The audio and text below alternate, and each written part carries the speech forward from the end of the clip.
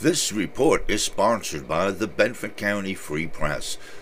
The Bedford County Free Press is now offering readers to have obituaries listed on our BCFP website. We would create a link on our website for your loved ones to be remembered. It costs less than the newspaper with longer listing times.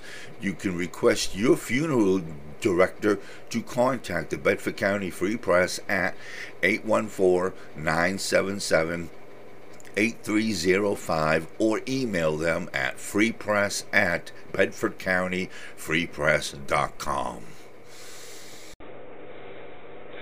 This is your Bedford County news update for December the 12th, morning edition. A theft of services occurred on December 11th at 127 North Chamberlain Street in the borough of Bedford. An unknown individual dumped garbage into a dumpster of another person without permission. A drug possession occurred on December the 4th at 847 Deal Road in Napier Township.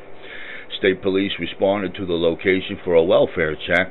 Once on the scene, 49-year-old Corey Pullman of Man's Choice was found to be in possession of a controlled substance and counterfeit substance and drug paraphernalia.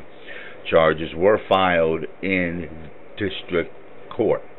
And that is your morning update for December the 12th. This is the cameraman reporting.